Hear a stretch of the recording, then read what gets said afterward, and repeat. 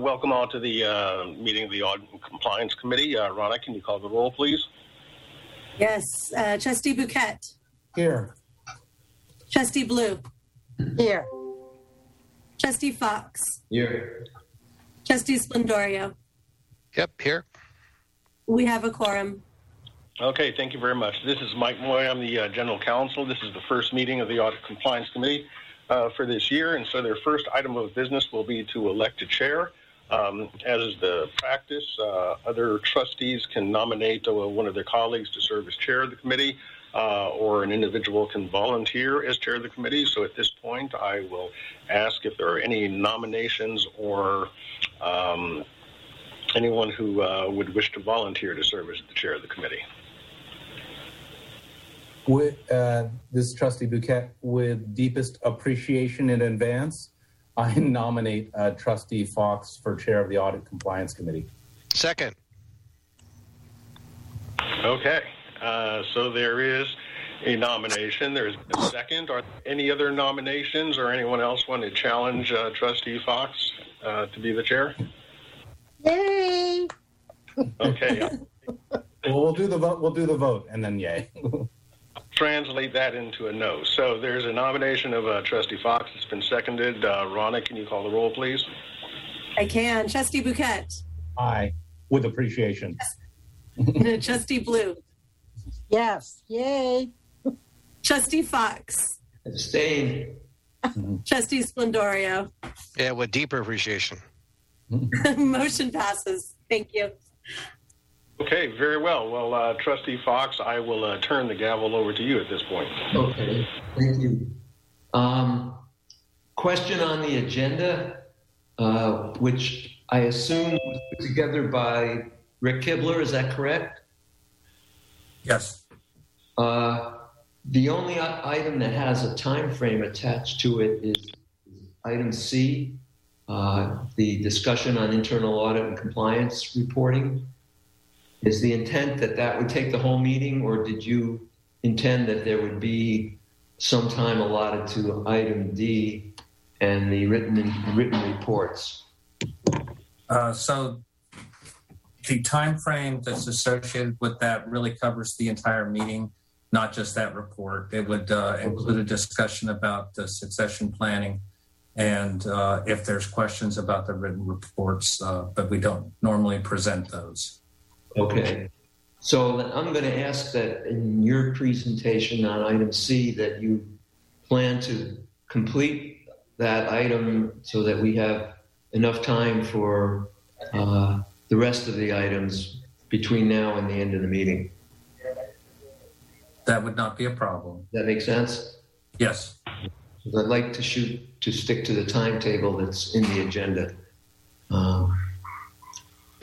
Okay. Should we ask for public comment, or do you want to wait till the end on that? Yes, I'd like to ask if there is any member of the public that wants to come forward to make a comment. All right, hearing none. Does the committee have to take an action on that? No. Okay. No, there's. So we'll go to item B, which is approval of the minutes of the meeting of November 18th, 2020. Sir Chair, this is Bouquet. I'll make a motion to approve item B. Okay. Do we have a second? I'll second it. Okay. Do we need a roll call? Yes, please. Ronna, can we have a roll call, please? Trustee Bouquet. Aye. Trustee Blue. Aye. Trustee Fox. Aye. Trustee Splendorio. Aye. Motion passes. All right. That is the end of the consent agenda. So just for purposes of procedure in the future, Mike, could we have voted on the entire consent agenda in one motion? Yes. Okay. Try to remember that for the next meeting months from now. That's entirely appropriate. Okay. All right, we go to Mr. Kibler for item C, discussion on the on audit and compliance reporting.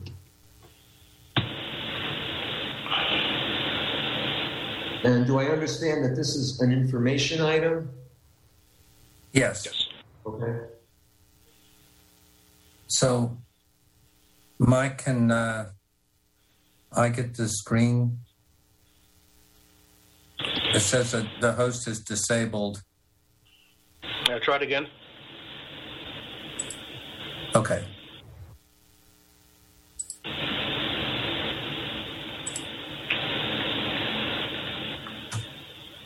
Okay, can everyone see my screen? Yes.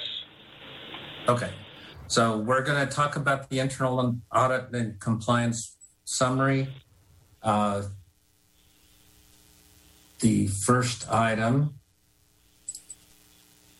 is going to be the compliance calendar. I just want to set expectations and identify if you have different ones. So this first column on the left here identifies the different things that we talk about at the various committee meetings. And then the X under the committee columns, the dates indicate when we would talk about those. So if there's any old business, we would talk about those at any of the regularly scheduled meetings. We have Moss Adams, who is our current external auditor, come in to talk about their audit planning at the June meeting and then present the results at the November meeting. Any management letter comments are presented at the November meeting. We talk about our annual risk assessment and the annual audit plan at the June meeting.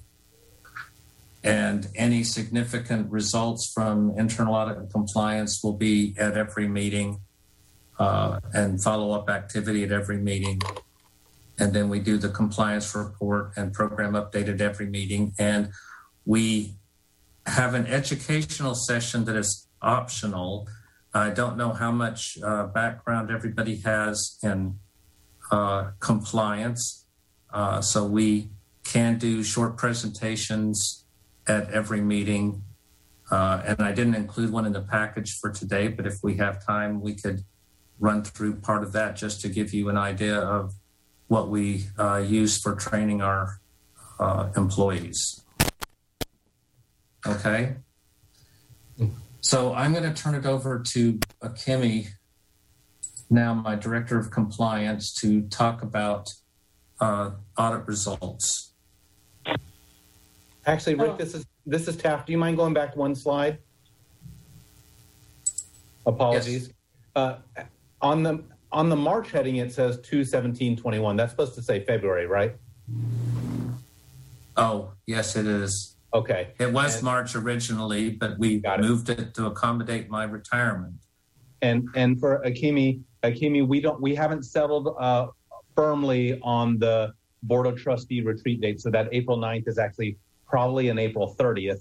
That's coming sort of hot off the press, and we don't know what the October is. So the Audit and Compliance Committee responsibilities there, are you saying, Rick, that would maybe just be in the form of an educational thing? Or we? It's optional. Okay. If the board wants us to come and do a compliance education at that board retreat, we can do that. If not, we'll do it at a regular scheduled meeting. Got it. We have a new committee chair, and I want to I want to make sure that he knows the scope of his work. So that's why I told him he'd probably have about 3 more meetings, and that has the appearance of 5 meetings. And I just wanted to make sure we're managing. So at the retreats, there probably wouldn't be a managed audit and compliance chair report or what have you. No, there's 4 meetings a year, Got it. Unless we do a special session. Yes, sir. Okay. Apologies. Okay, Akemi? So, good evening, everyone. So I'm going to start out with we did a denial review, and the scope of it is essentially looking at how we capture and track denials, and then about the ownership with resolving any denials that occur, and then how can we prevent denials from occurring, and that we are working them timely. So we did this audit scope from September to October of 2020. And so when we did this review, we did discuss it with the management, and they have a process of how they're going to work these denials. And as you see here, I mean, they have daily and weekly dashboards. They discuss, about the mitigation of them, what are the root causes. And so essentially, they do have a pretty detailed process for their denials. Can we go to the next slide? And so essentially, what we found in these the activity is that they do have an effective process in place, so there is no recommendation. So this is good. They are working it efficiently. So the next slide. So this is about an information security review that we do annually. Can I start with a question, please? Mm-hmm. Could you just spend a minute or two talking about how the organization accomplishes its internal audit function? Okay, so in our internal audit, we do a called a risk assessment. And so in the risk assessment, we do discuss with different department leaders. For example, did one with our post-acute. So our post-acute, which is Richard Espinoza, he's the CAO, and we went through previously what we had on the risk assessment. And then we discussed with him each of those areas and whether they still apply, what kind of policies, do they do regular reviews, do they do education, and so on. And who conducts these internal audits? Okay, so internal audit, they are done we have two people for internal audit.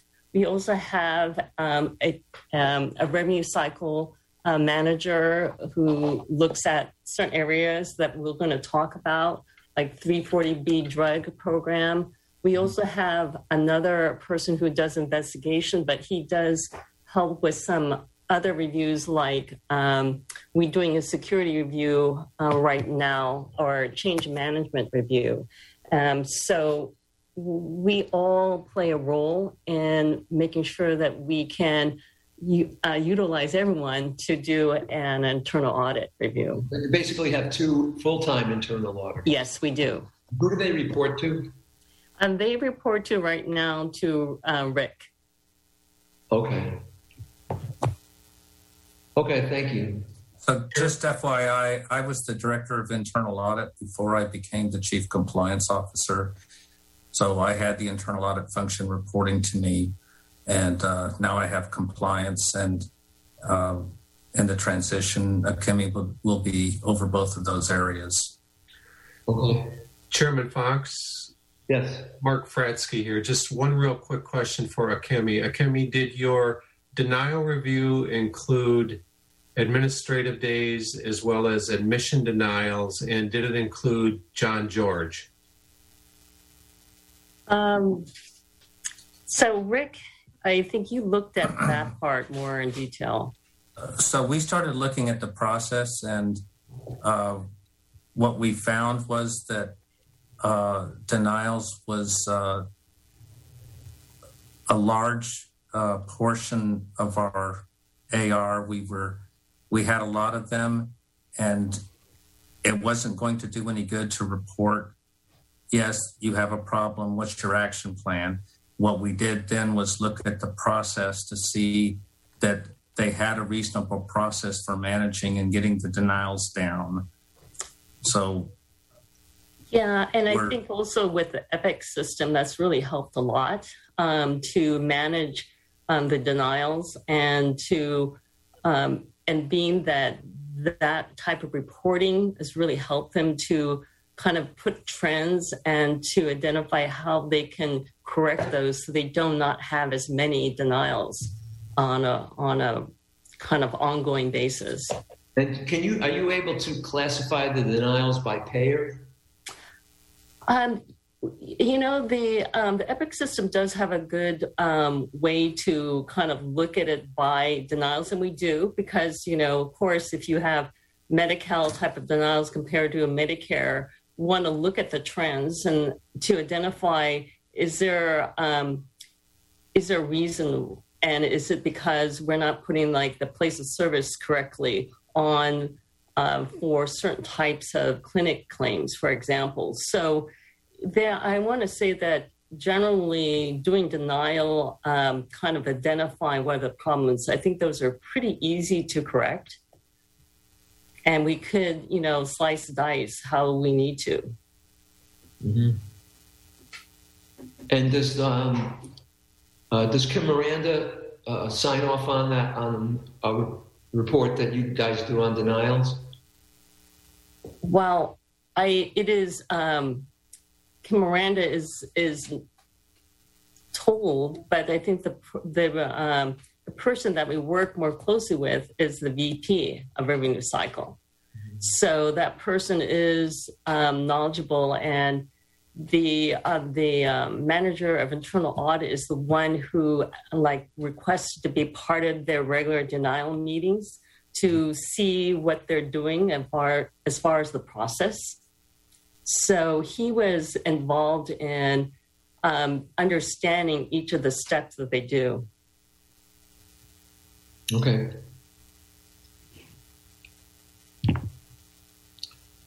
Let's proceed. Okay. So I'm going to jump in here on this one before Kimmy talks about it. The prior audit committee, we gave them this report on our information security system, and they asked for an update at every audit committee meeting, more so than just to be tagged in the written report. So that's one of the reasons why it's here with a little bit more information. Okay, so this information security review, we do it annually, and it's done by an outside independent firm. And there are 12 areas that they do review on. And so there are parts of it that are in process and others that they have completed. So one of the good things is that we do have our policies in place, so that part is done. They have not started, the security risk assessment yet, but that due date is not until June. End of June. And then we have various stages where the security review activity is being done right now. Can we go to the next slide? And so the one that's complete on this is the security incident procedures. And then also the other one is the automatic log out. So these are some of the things that are easy to ensure that as AHS that we have kind of a process, a procedure in place to meet these. And these are all part of the HIPAA security areas that we're supposed to follow, which is why this is being done. Do you have any One of the questions on reasons this? why there's not more progress on this is we have a security staff of one so far. And so he's doing as much as he can, as quick as he can, but it's taking a while. Okay. That this project would take through the entire year? Parts of it will. So some of it, he's trying to get a new staff person to help him on some of these things, and we need some software to do some of these things. But there will be things completed throughout the year, and all of them should be completed by the end of the year. Yeah, so the person that Rick is talking about is the EJOS, who's the Chief Information Security Officer that's been hired. And so, one person makes this difficult to complete, but then also he is leveraging, one of our person too, who has somewhat of a background to help when what he can do to help EJOS. So the next one I want to talk about is about the 340B audits. And so just to give you some kind of understanding about the 340B drug program is that we receive these drugs at a significantly discounted price. And so because we're able to do that, that savings that we get, we can use that for indigenous population that we have, for charity care. So that's kind of in a nutshell about the 340B. So we have been doing audits of the 340B, and some of you might know, we used to have Sorian. And so we were conducting monthly audits, and it's because we identified some problems. And for example, not assigning the modifier. So the modifier, it's called a UD modifier, and it's required on those types of 340B drugs to identify that it's part of that program. And if we don't put it on there, then we're essentially, when it goes to Medi-Cal, they already got that rebate. And so it's a duplicated claim. And we have the manufacturers that we have to make them whole. So there's different components, and I'll talk more about that as we go through this review. But we also have the EPIC now. And so through the EPIC, there are some issues, and we're working through this with our pharmacy experts as well as IT, HIM. So there's a group that's working on this, and we are putting processes in place to ensure that there is the modifier that's required for these drugs. And then, of course, like I was talking about, it's a shared responsibility. That's why we have multiple people working on this. And, we found that there was a lack of knowledge about all the different rules, because the federal rules and then there's the state rules on the 340B, and how we have to ensure that claims have the modifier is only for Medi-Cal, not for other payers, and then also that we are putting at the rate of the actual acquisition cost, not that we're charging everybody the same. There's a quick question. Am I correct that this involves the fact that we're not supposed to be billing Medi-Cal for these drugs? Well, it's like that. See, Medi-Cal receives that rebate from the manufacturer. So essentially on their report, they kind of exclude that. So that's how that works. So that modifier identifies that drug. Mm-hmm. So this is a kind of a graph that shows you where that's occurring when we do not have that modifier. And you see the red, that's all our ambulatory. So it's kind of high. And so we have been working with these groups on a regular basis. There's also a 340B committee that's also working on this as well. Next. So like this shows, we do have an action plan in place, and we have been correcting the claims and rebilling them. And we'll talk more about that. But the next slide. So the I'll next take slide, this one. I got Okay. this one. This is my settlement. So this shows you the magnitude of 340B. If we don't have the modifier on the claim, the state takes the rebate. We have to make the manufacturer whole.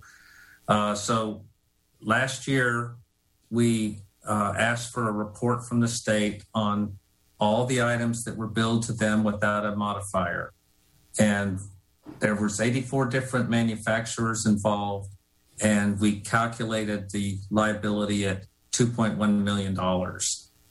So we've been working on doing settlements with each manufacturer.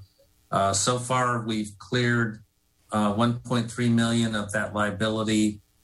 We ended up paying out $1 million on to those manufacturers. We have almost $250,000 in progress, but they've been in progress for 6 months. I haven't heard anything. I'm waiting on them to confirm the amounts and offer us a deal. Okay, And then so we've got if I could just ask this question. So effectively, is it correct to say that if we miss the modifier, then we've been overpaid for the drug, and the settlement is our paying these manufacturers back? No, we didn't get overpaid, but because we didn't put the modifier on, then essentially we're buying the drug at wholesale instead of at 340B. And so we have to pay the difference back to the manufacturer because they had to give that amount of money to the state. Okay. And then we've got a few that we sent it to their primary contact and the mail was returned. This liability will stay on the books for a while. Sometimes we hear from them, sometimes we don't. We might hear from them a year from now. We'll still have to settle.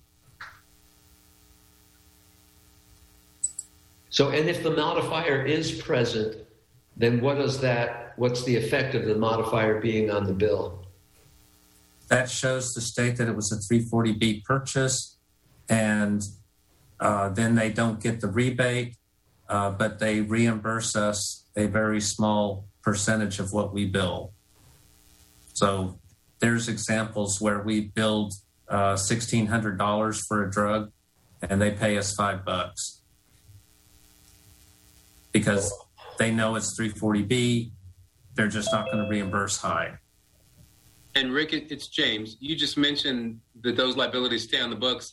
When we spoke about this the other day, I think Kim noted that she has a process by which this will be essentially amortized down over time for those that don't make a claim. Is that correct? Yes, over the next few years. Thank you. I think she said about 3 years was her plan.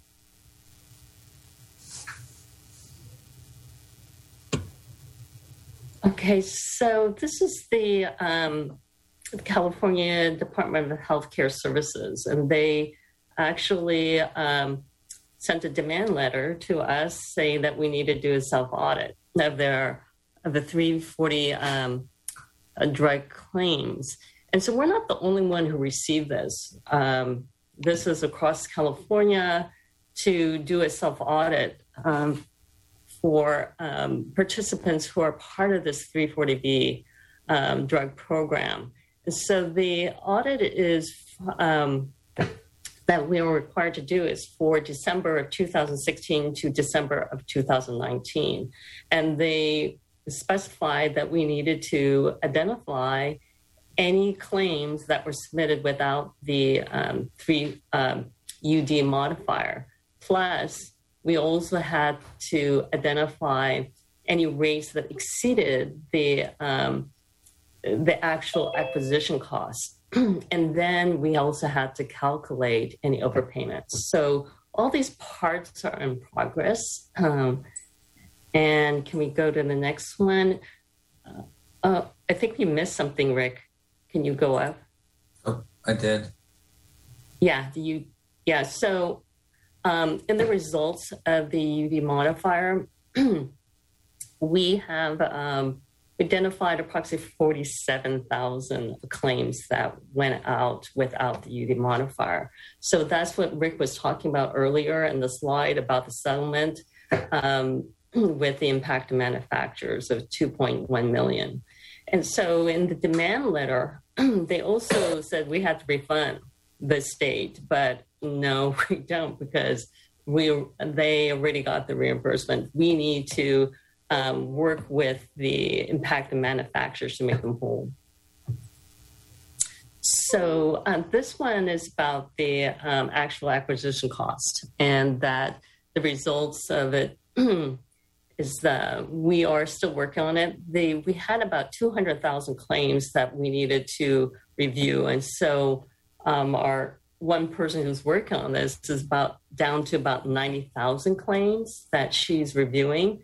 But understand that the Medi-Cal reimbursement is really low. So we don't really expect to have overpayments. If we do, it will be very small. Any questions? Kimmy, can you comment on the person power it takes to review this data? Person power. Well, it's one person who spends all her time, probably more than 8 hours a day to do this, because, well, there's also another part. There is a person that has to, get an audit report specifically. So there is another person on the revenue cycle side that she's requesting a report so she can identify all these claims. So that is somewhat time consuming from there too. So there is maybe two people that are helping with that. And of course, Rick is helping too. So he spends his time on that.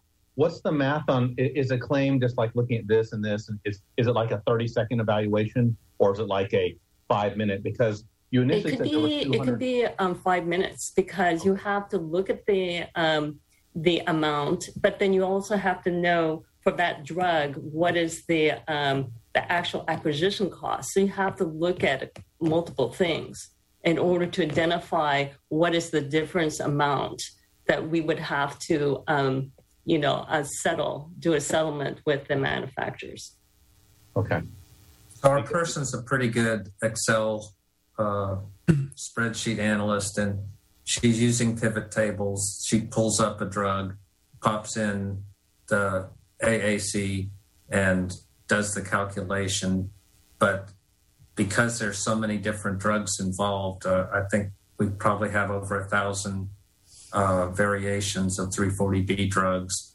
And you have to calculate a unit price for each one and then go through the math to populate what our potential liability would be. Yeah. Hey, Rick, this is Kim Miranda. And also, too, I think that what makes it really difficult is the fact that the units can vary dramatically in, how we purchase it. And if it's a single vial or multi-vial, there's a lot of complication to it. I guess just to get where I was thinking, I'd heard that I'm concerned I like to see, I like to project on project accomplishment.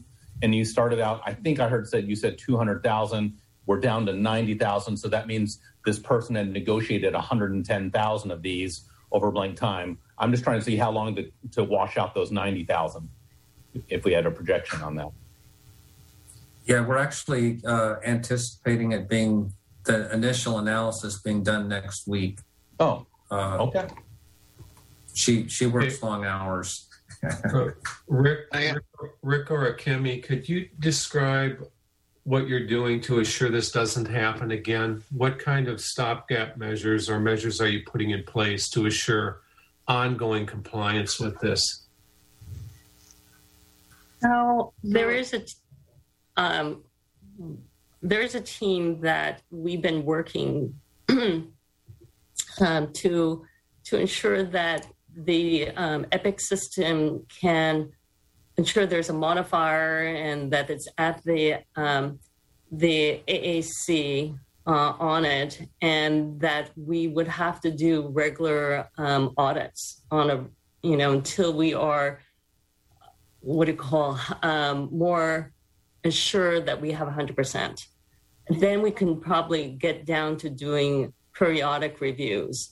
but we're also working with revenue integrity to ensure that, they are going to test out the improvements to the Epic system, so we don't not have this. So that part is all in process at this point. So there's a couple different ways to fix it.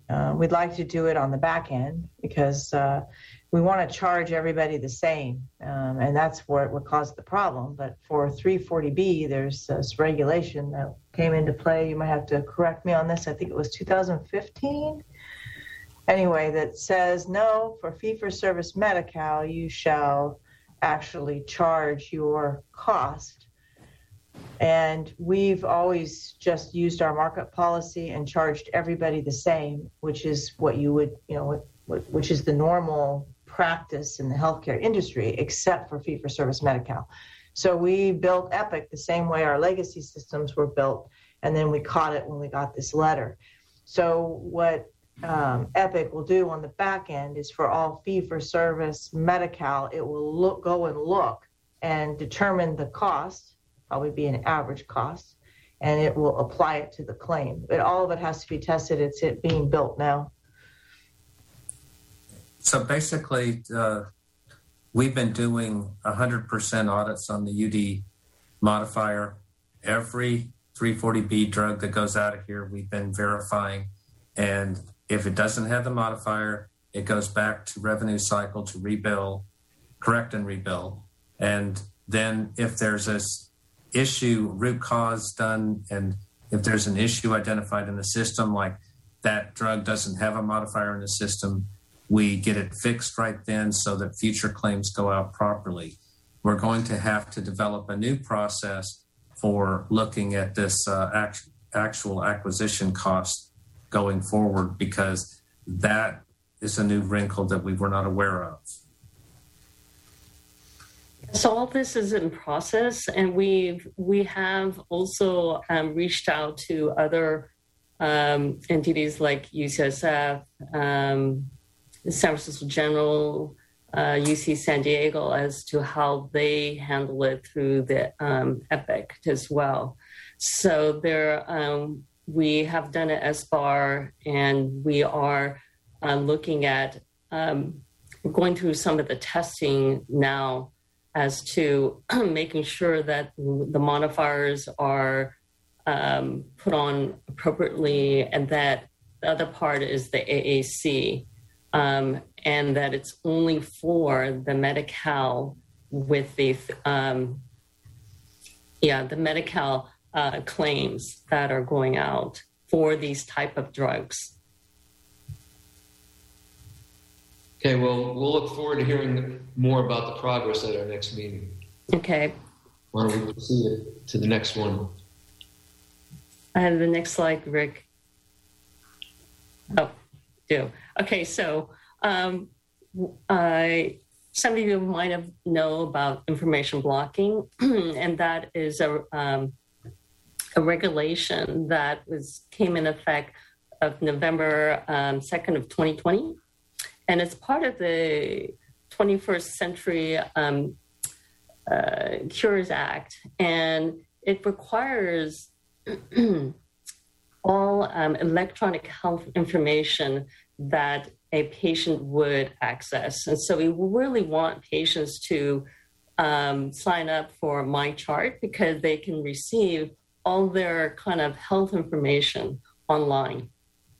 And so we have already met this effective date, and that we have in place on an Epic where unless there's an exception that applies, it's going to go out.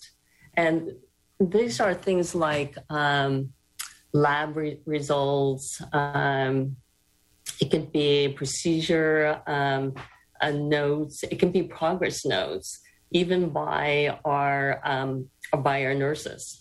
So all of this has to be made available to patients.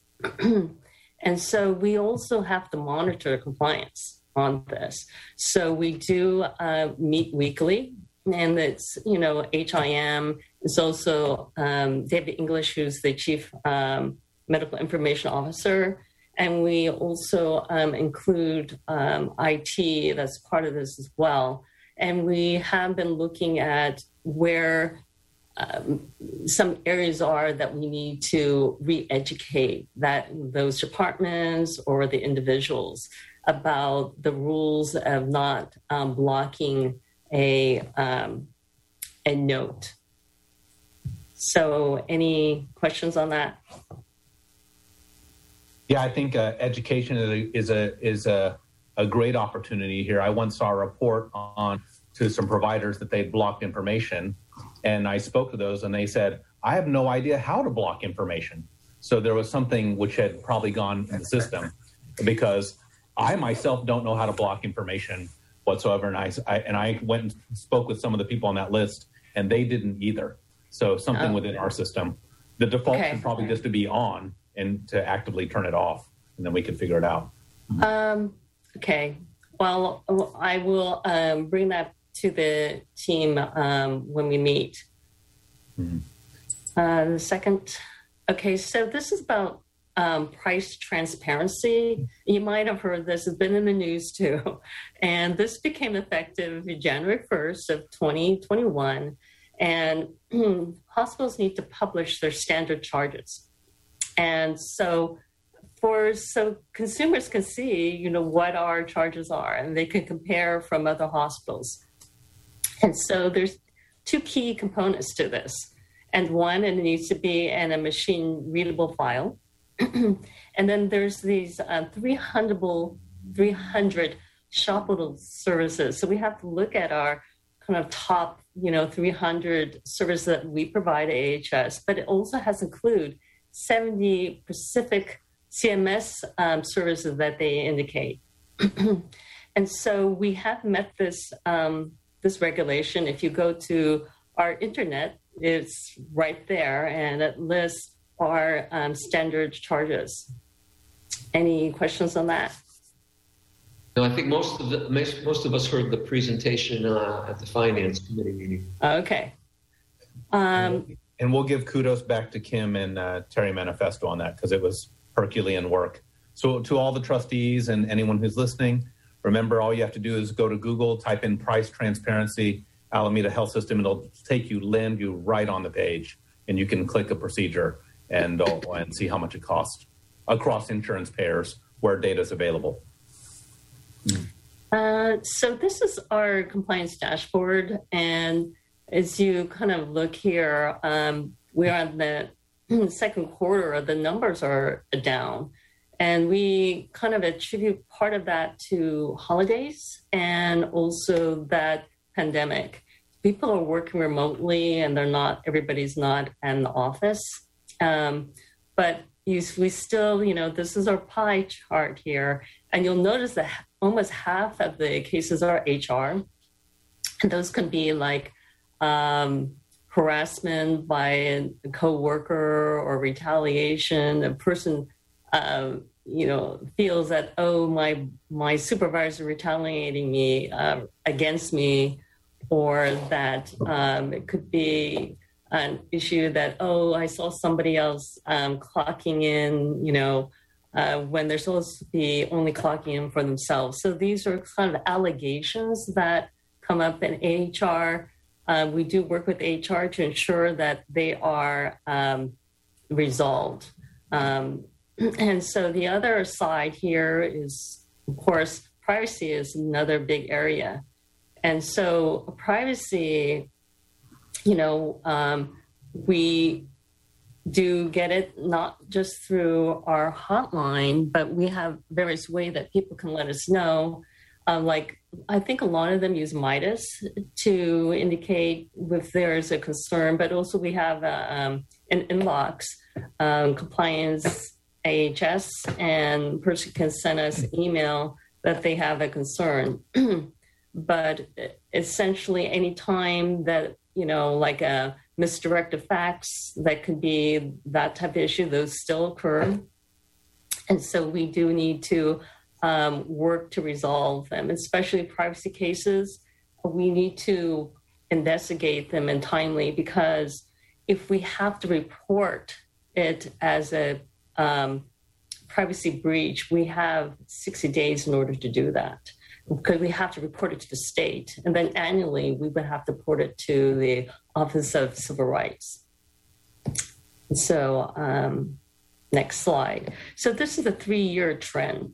And if you can see, really been working to get the numbers down. And, and we do have Jeff, who is our senior investigator, and he really does work with HR to have regular meetings with them, to work with our privacy person on to ensure that we did our due diligence in the investigation, because we have to have it in case we're ever audited, reviewed by the state. And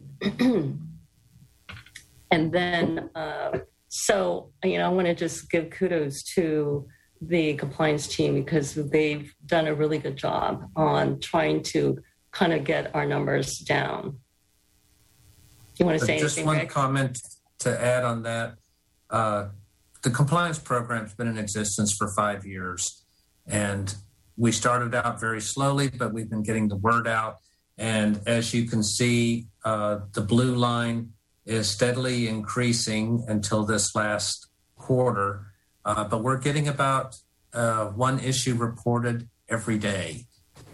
So it's keeping us busy trying to run down those issues. Some of them are very simple, but some of them require pulling reports, analyzing data, interviewing people.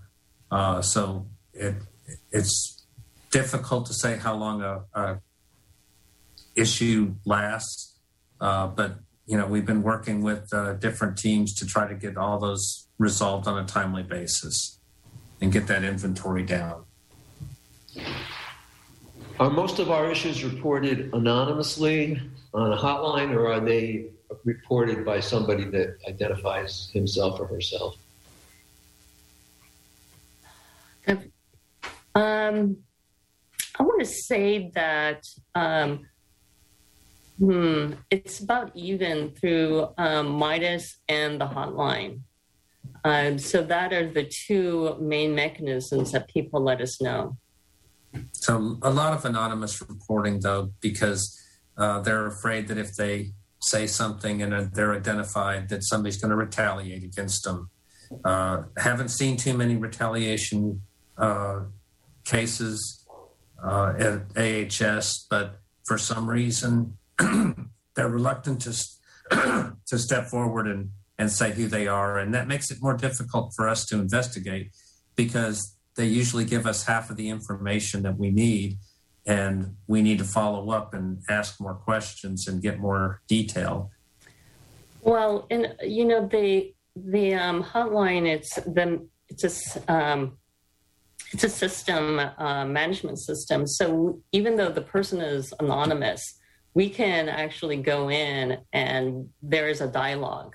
So the person who is anonymous gets a PIN number, and they can use that. So they can inquire about what's the status. And we have received inquiries as to what the status is of that particular case. And we can communicate that way in the management system with the person. Okay. Any other questions on that? Okay, so this is our annual plan. It's on time. And so our reported issues, well, it's steady. And it comes in, like Rick said, we get about one case per day. And yet we still have the other ones that we have to still resolve. Some of them are easy to resolve. Others take time. And so this other part is that our audit findings, that is in your packet, all the listing of our audits that are been completed or still outstanding. We still have 20 open items currently, and 12 are related to the security review. And then, of course, 5 of them are related to privacy, because we do privacy walkthroughs. And so when we did those walkthroughs, we identified how they can improve the privacy in the clinics and in the acute setting. And so, some of these that we saw were pretty easy, like privacy screens, installing badge readers. So those are still some of the things that are still outstanding on our privacy kind of reviews that we've been doing. Rick. Okay, so that was all for the report summary. So unless there's additional questions, we could go into the next item on the agenda, which is my transition. Okay. Any questions that anybody has related to the reporting summary before we go on? Okay, hearing none, let's go to item D.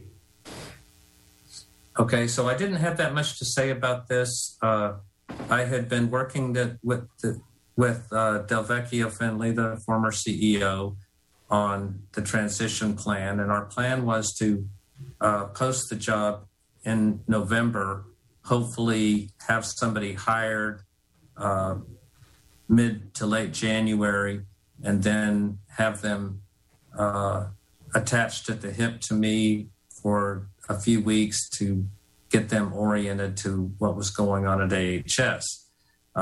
With the transition of the board and the transition of Mr. Finley, that did not happen. And so we made a decision and had this approved by the former audit committee that Kimmy would be interim compliance officer until a decision is made to do something different. So since I report to James this week, then that would be really up to him as my administrative leader to do something. But the charter of the Audit and Compliance Committee requires them to approve of of a hiring or firing of the compliance officer. So okay, we have something in place temporarily until somebody takes action on it. So, General Counsel, does the committee need to take action on this? No. You just need to be advised of it. There's no hiring being accomplished at this point. There's no firing being accomplished at this point. So basically, you've been notified of what the plan is, and at such time as a compliance officer will be hired, then you would weigh in on it at that point, but there's no action for you to take at this juncture. And then if a candidate is identified between meetings, then do we have some kind of an online vote or special meeting to meet and approve that individual? What would happen? Well, I think that, once you sort of get to the point where it appears imminent that someone's going to be hired, you can look at what the timeline would be. And again, the role of the Audit and Compliance Committee is to ensure the independence of the person who's charged with, providing this oversight to the organization. And it's designed to be sort of, for lack of better, the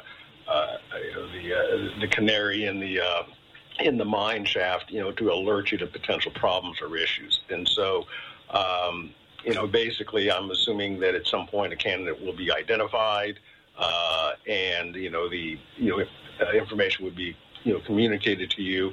I don't know that it's a situation where the committee has to act on a hire, prior to that hire occurring, unless there's, some issue which is presented. But I think the details can be worked out as you get closer to that, point on that issue. Okay. Anything else on the subject, Rick?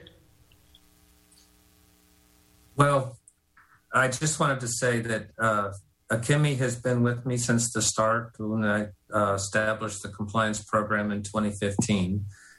She's been my right hand, and that's why I felt comfortable in appointing her or requesting that she be appointed as the interim compliance officer. No, you finish. I was raising my hand to Mr. Chair to be a question after you complete. Yes, sir. Oh, okay. So one of the things that we've done on education is what we call Leadership Academy, and it was a 4-hour interactive compliance lab. And Akemi put all that together. I would help in the presentation, but she's been pretty much the brains behind compliance for the last 5 years.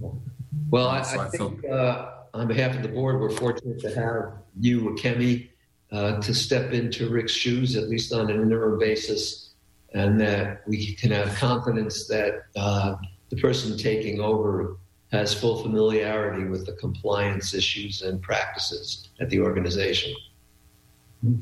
So welcome in as interim compliance officer. And Taft, you had a comment? Yes, sir. Thank you, Mr. Chair. 2 points. Number one, 3 points. Great appreciation to Rick for your service all these years. So we want to give you appreciation for what you've given and the hard work you've done. 2, thank you to Akemi for stepping into this. And then 3, back to you, Rick. Is it of your opinion that our Office of Compliance is resourced for success? Is it resource? I mean, you get to give George Washington's farewell address right now. So you get to say what you like.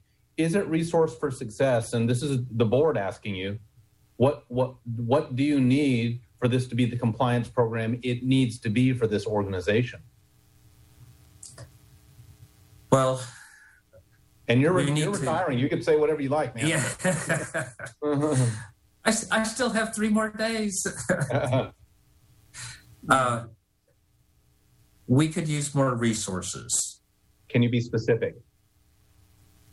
Yeah, I think that in my absence, we need somebody that knows compliance, that can work a lot of the issues that we encounter on a daily basis. We're required, people assume that we know every regulation that pertains to them, and they call us into meetings and put us on the spot and want an immediate decision on compliance issues. And they require a lot of research. We go back and forth to clarify things. One of the things that's been helpful is that Akemi's got 20 plus years of compliance experience. She knows a lot of those regulations, but when you start talking about the rules relating to SNF or the rules relating to, the ED or teaching physicians, or, I mean, there's HIM medical records. I mean, everything has a different set of regulations. When we had an assessment of the program a few years ago, they identified 283 different regulations that we were, as a hospital, supposed to be in compliance with.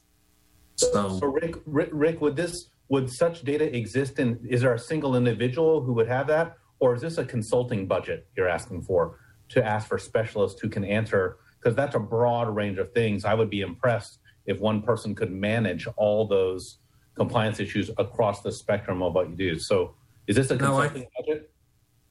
I don't think so.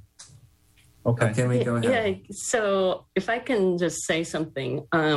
Based on my experience, When we are a system, and as a system, we have hospitals and we have clinics. So we have an ambulatory, and then we have SNFs and the rehab. And I think you need to have certain subject matter experts that really know that and really understand those rules. And yes, I work with Richard Espinoza, but Richard knows it inside and out. So really, I would, look at how we can have a person who can do more reviews, can provide education, and work with, Richard to help support what he's doing. I think he does a great job. But then also we have ambulatory, and I think they need help. But we do not have the bandwidth to provide the level of service that they would like. Because I'm sure, they would like us to do some reviews. So then physicians and ambulatory would know how are we doing, documentation wise, coding wise. But we do not have that level of auditors that can help and provide that kind of reporting to the leadership of ambulatory. So if we could have a little bit more to kind of help the other SBUs, so to speak, I think then we would have a more robust a group of compliance people that are there for everyone. Right now we have how many? 8, including Rick, but we're trying to do our best to help everyone. And so I'm lucky that where I've been through all these years, I started out doing billing. So I understand, the general revenue cycle. But as you go through, I worked in the clinic, I worked in hospitals, I've been a compliance officer of hospital. You gain that experience through time. And so unless you want to pay for someone that has that, really you need to have people that can do auditing education and have that kind of expertise in our main areas that we need it. I guess I'll rephrase. I'm asking for what would be your granular ask? Are you asking for 3.0 FTE, 1 in FTE? I'm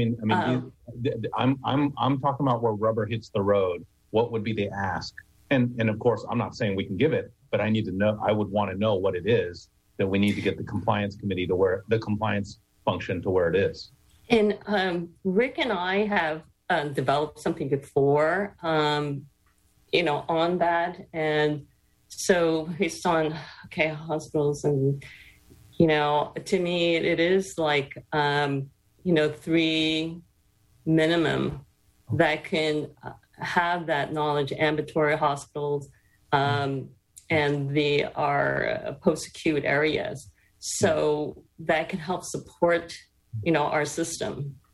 Begging the indulgence of the chair, sir, could we perhaps ask for that business plan at a follow-up meeting from the Office of Compliance, what they would need? Yes. And I think part of that could be if there is some benchmarking information of,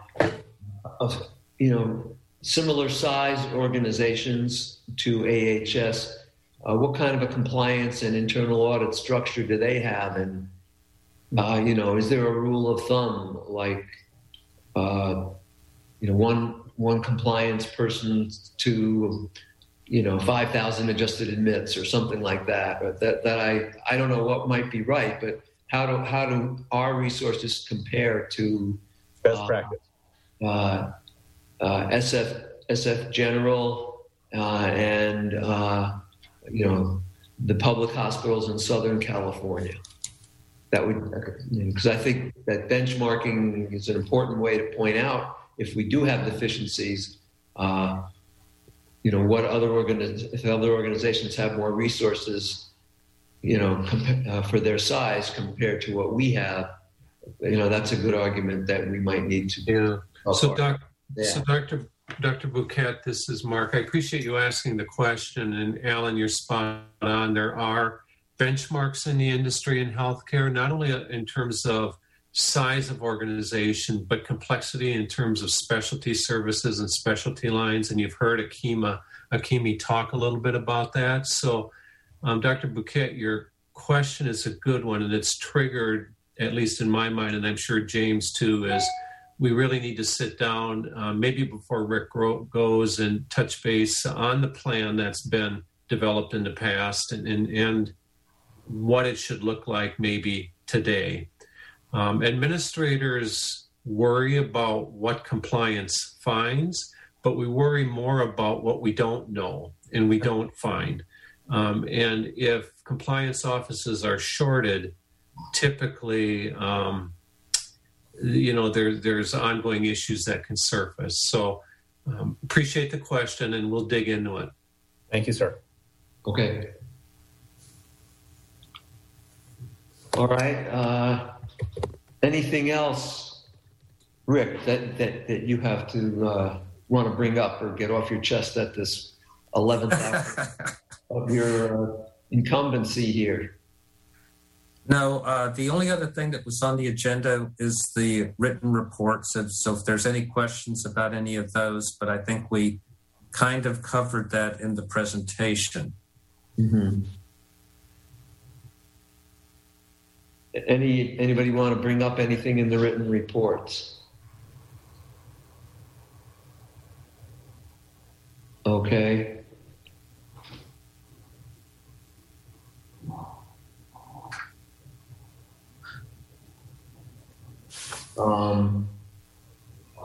Item F, Annual Audit and Compliance Committee Agenda Calendar. I think that's included in the agenda package. Yes, sir. Does anybody have any questions about this information? Hearing none, does anybody else, either trustees or members of the administration, have any closing remarks or anything else to bring up prior to adjournment? I'm good. Thank you. Okay. James, you've been quiet tonight. Anything on your mind? So, Rick and Akemi will tell you if they look at their emails or if they've been looking during the meeting. My keyboard has not been quiet. So I have a lot of questions and things I want to pursue. I didn't think that I should do it in this open forum, but I look forward to coming back to you with a deeper analysis of some of the information that's been provided this evening. But thank you for asking, Alan. Okay. All right. I'll entertain a motion for adjournment. So moved. So moved. Second. Do we need a roll call, General Counsel? No.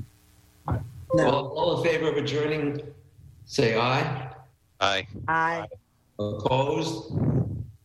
Good job, Mr. Chair. Thank you, sir. Thank you. Good Thank job. you. All right. Meeting's adjourned. Thank you. Thank you. All right, thanks. Have a good evening.